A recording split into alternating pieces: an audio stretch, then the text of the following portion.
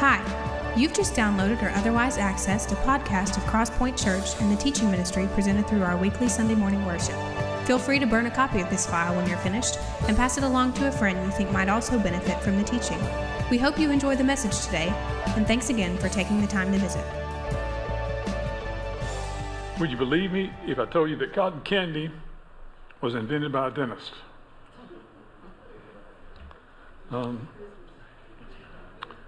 Would you believe me if I told you if you laid all the blood vessels in the human body end to end, that it would circle the earth 4 times?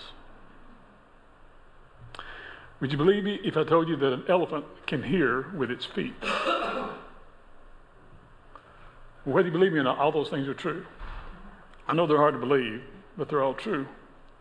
I wonder the things we believe that we've perceived over the years and have locked in to be fact when they may not be. And the things that we have questioned over the years that may be factual that we've not been open to hearing.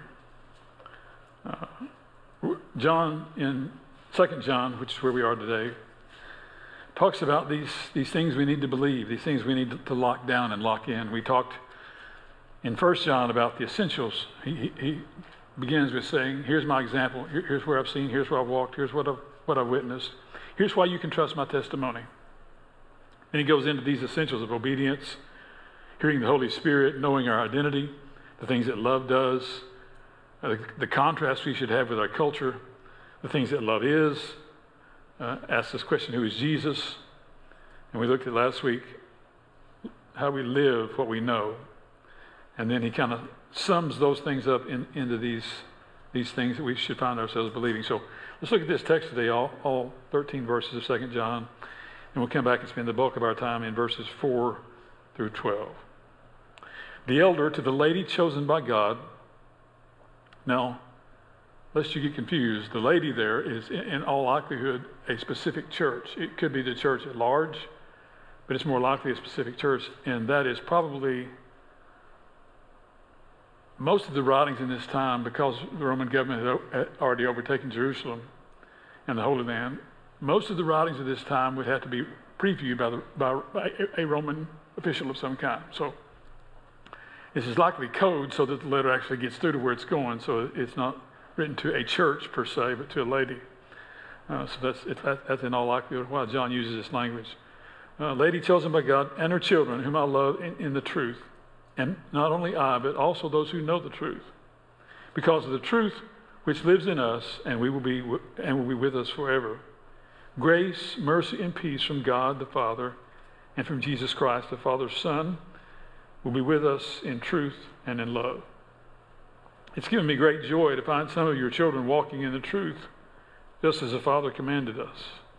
And now, dear lady, I am not writing you a new command, but one you have heard from the beginning. I ask that we love one another. And this is love, that we walk in obedience to his commands. As you have heard from the beginning, his command is that you walk in love. Many deceivers who do not acknowledge Jesus Christ as coming in the flesh have gone out into the world. Any such person is a deceiver and the Antichrist. Watch out that you do not lose what we have worked for, but that you may also be rewarded fully.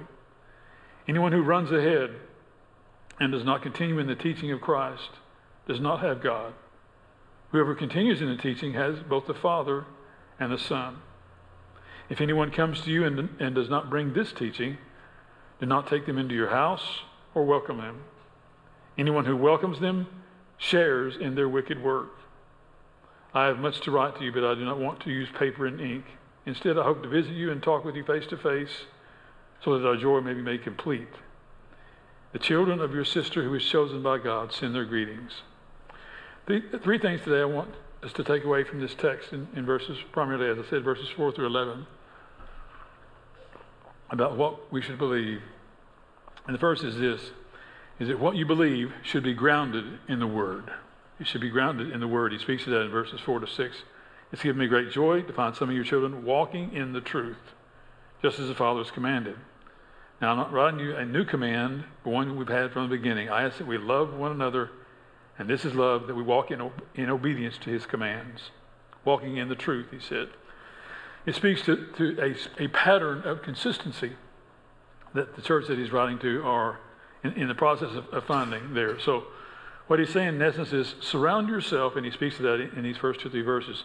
Surround yourself with people, and by that, I'm talking, I think he's referring to those who are on the inner circle of your life, those who do life with you more intimately.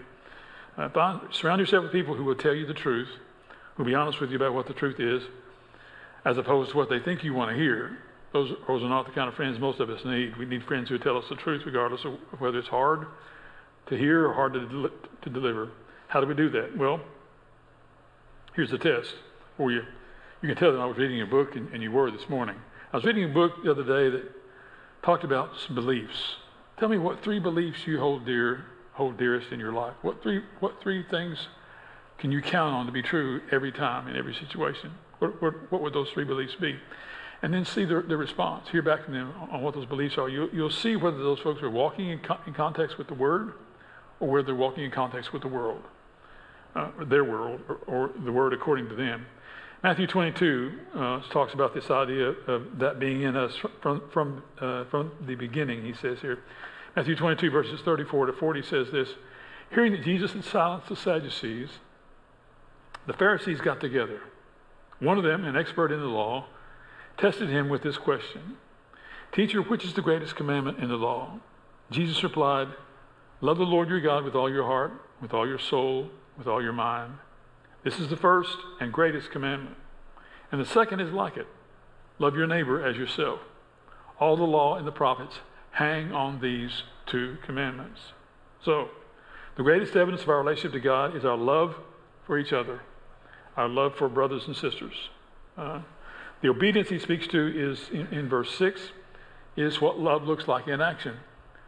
He talked really all through 1 John, but more specifically in chapter 4, about who love is, how we are to love each other, and how that love should be evidence of our faith in him. That looks like love in action. That's what obedience is love in action. But know that loving well is not to glorify love. It's certainly not to glorify us. But our loving well is designed to glorify the God who is in us, who, as we saw in essential number 6, in looking at what love is, he defines love himself as saying, love is God, and God is love. It's impossible to love apart from God, because God is love. He is himself love. So, what we believe should be grounded in the Word, and those we surround ourselves with should also be friends who are grounded in the Scripture, grounded in the Word, and who have a solidified value system based on the Scripture and on the Word of God. Secondly, what you believe should be grounded in the Word. Secondly, what you believe also will be tested in the culture. What you believe will be tested in the culture. Look at verses 7 and 8. Many deceivers who do not acknowledge Jesus Christ as coming in the flesh have gone out into the world. Any such person is the deceiver and the Antichrist. Watch out that you do not lose what we have worked for, but that you may be rewarded fully. This book, this Bible, is a historically and spiritually and culturally correct book. What do I mean when I speak of that? It means that your worldview, how you view what happens in our culture, both socially, politically, financially, spiritually, and certainly that to be true, should be based on your belief in what the book says about those things. Our culture is, I believe, living in the ramp-up days to the coming rapture of the church. I had somebody ask me the other day, did I believe what was going on in Israel was the beginnings of the final battle? And I said, my response was, I think it lights the fuse for that, certainly. There's some other things that have to be involved. Iran and Russia and China has to be involved, in my view, according to what prophetic scripture there is about that. But I think that's certainly falling into place, and I think the fuse is lit for that. My opinion is I don't think that battle's going to stop. Regardless of who wants ceasefires, I don't think that battle is going to stop from now until the coming again. Is it going to be an all-out war? I don't know, but I think there will be fighting there pretty much as there has been from the get-go. But that's my biblical worldview, because I see what the Scripture says about those things. That's what I'm talking about to say, historically, culturally, socially, how you view our world should be viewed in light of what the Scripture says about the situations that we find ourselves in, and are those in line with Scripture, and does Scripture align itself with those? And it does. There are deceivers he talks about in the world. Some don't even know it, but many do. Some things sound good that are deceptive. Dr. Harold Black is a retired economics professor from UT. And I heard him say once, or write once actually, I read a column by his that said, things that sound good are good if you're looking for sounds. If you're not looking for sounds, those things shouldn't sound good. We should know what the truth is, in essence, is what he's trying to say. Know what the truth is rather than take the truth that sounds the best to us, because it may or may not be the best in any situation. It may sound good, but it may not be the best. And that's why he says here in verse 8, watch out. Be on alert. Keep your senses, your spiritual senses and your cultural senses in tune. And in that, be careful not to go backwards. Be careful not to be deceived by the enemy and take your walk and your faith in a backwards direction. That's what deception does. So, because that's true, our associations and our alignments are different things, and those are important things for us to know and see and sense.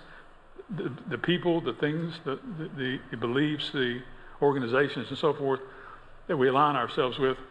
I've put it to you in these terms before, and I think it bears out with the Scripture today. There are probably in your life people that you're for, people that you're with, and people that you're neither for nor with. Let me put that in terms of ministry.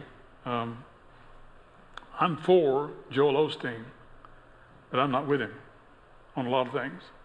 I think the kingdom is going to be bigger because of his ministry, and people will know Jesus because of that. And so I'm for those things. I'm with Jerry King. If you heard Jerry King say the sky is green, I'd say, well, let's give it a minute. It may turn green. That's how much I believe in his walk and his truth. Because I've known him, we have a history together, and I know his heart, know his beliefs. So I'm with him. Another example, I'm neither for nor with Al Sharpton, for example. In fact, it kind of halfway annoys me that he still calls himself Reverend now. Let's let that go.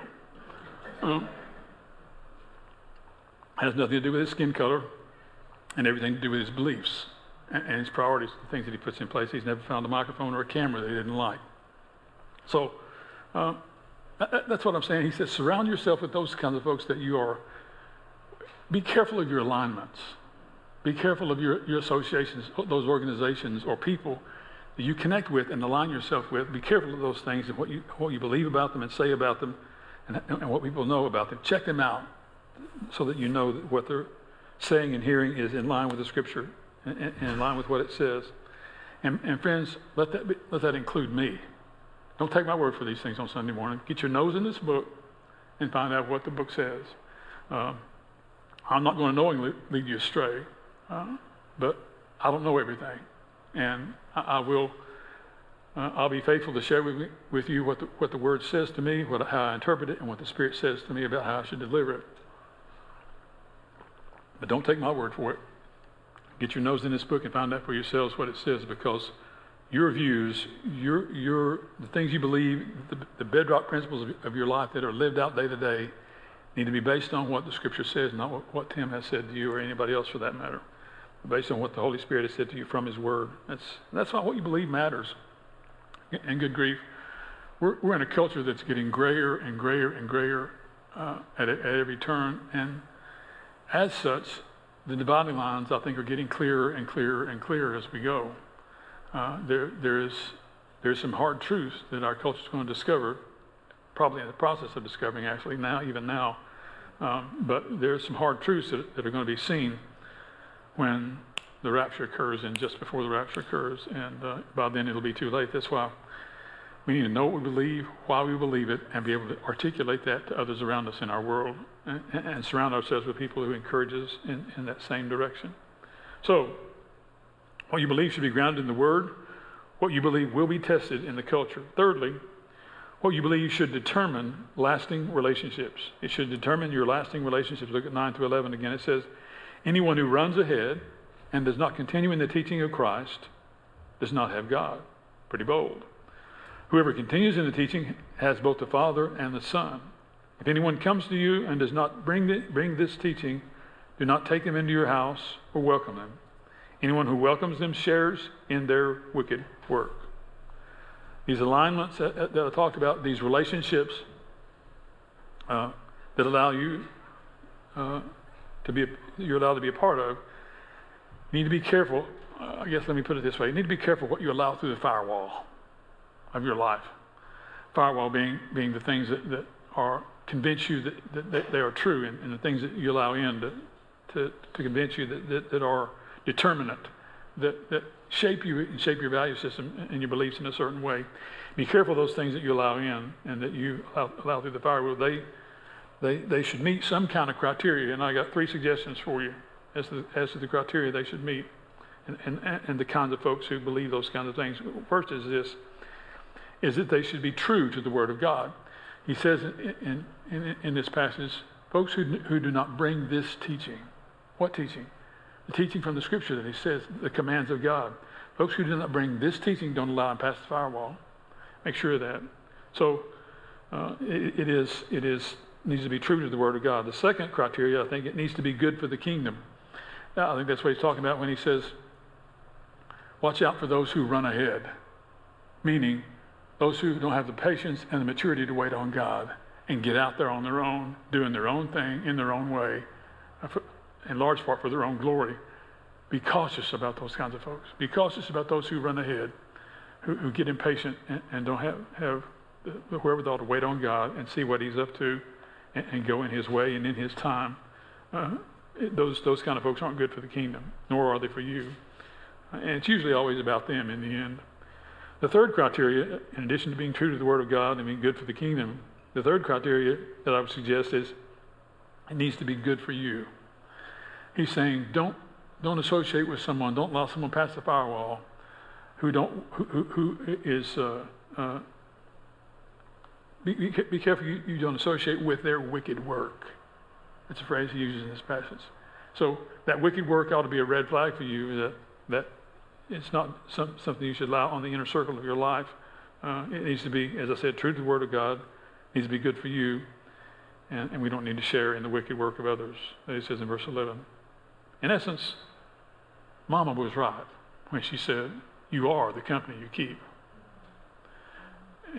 And you are, whether you like it or not, the associations you have, the alignments you have, the folks that you, as I say, allow into the inner circle of your life. And I would suggest, as a suggestion, that's probably shouldn't be more than 4 or 5 people at the most that you allow into the inner circle of your life to see and know the real you and want and desire what's best for you at every turn. But Mom was right about that. Those kind of folks that are godly, that are loyal, that are honest, that are selfless, those are the kind of inner circle friends you need to be finding yourself associated with, that you need to pursue. And those relationships are relationships you should guard against somebody trying to tear that apart. Certainly the enemy will do that as he tries to tear solid relationships apart. Those kind of relationships are hard to find, so cherish them and guard them when you find them. Why is that the case? Because the enemy is going to try and destroy those at every turn. I promise you he will. That's exactly who he is, because he knows that we are stronger together than we are on our own. He knows that with inner circle friends that have the same value system we have, that value the Word of God, that walk according to it as best they know how, and that are out for you and your good. He knows those kind of folks are hard to find, and he knows those kind of folks are going to push you to godliness. And he will, if he can, try and destroy those relationships and dissuade you from seeking them out, being a part of them, and allowing them a part of the inner circle of your life. Well, why is what we believe so important? Here's why. Because what you believe shapes how you live. And how you live reveals what you love. What you believe shapes how you live. It shapes your decisions. And how you live is a reflection of what you love. Doesn't matter what you say you love. I may talk about what I want to be, but what I do is who I am. I may want to be a more godly man than I am, make better decisions than I am, handle money better than I am, do marriage better than I am, than I do, parent better than I do. I may want to do all those things, but I am what I do, not what I talk about doing. So what we believe shapes how we live, and how we live reveals what you love. So here's the final question. Is your life telling an accurate story of what you believe? Is it telling an accurate story of what you believe? In essence, does what you do line up with what you say you want to be true about you? Does the actions follow the core belief system? And is the core belief system reflected in the actions of my life? Does the walk and the talk mess with each other? Why is it so important? Because our culture, as the scripture says, we are living in times where men are being carried about by every wind of doctrine. We're in those days.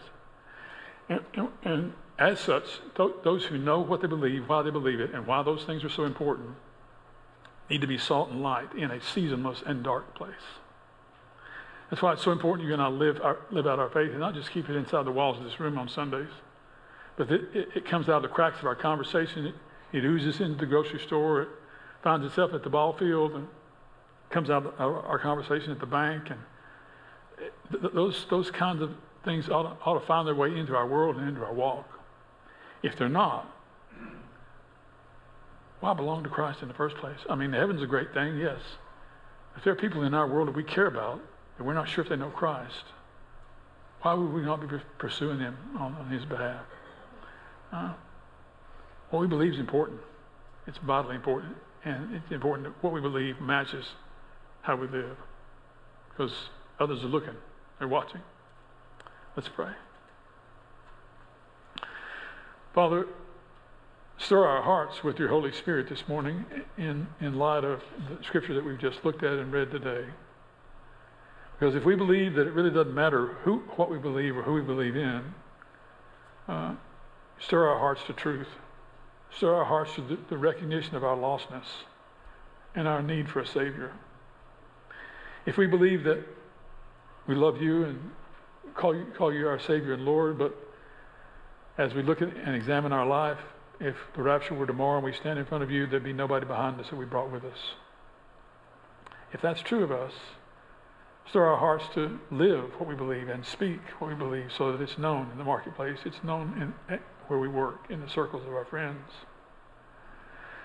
Help us to understand the power of what we believe collectively in the kinds of people we surround ourselves with, that we let into our world and into our walk, into the inner circle of our life, that push us toward godliness, push us, urge us, encourage us on toward something that looks more and more like Jesus every day, and us them as well. Thank you for those kind of folks that you place in our circle, in our world, in our life, in our walk.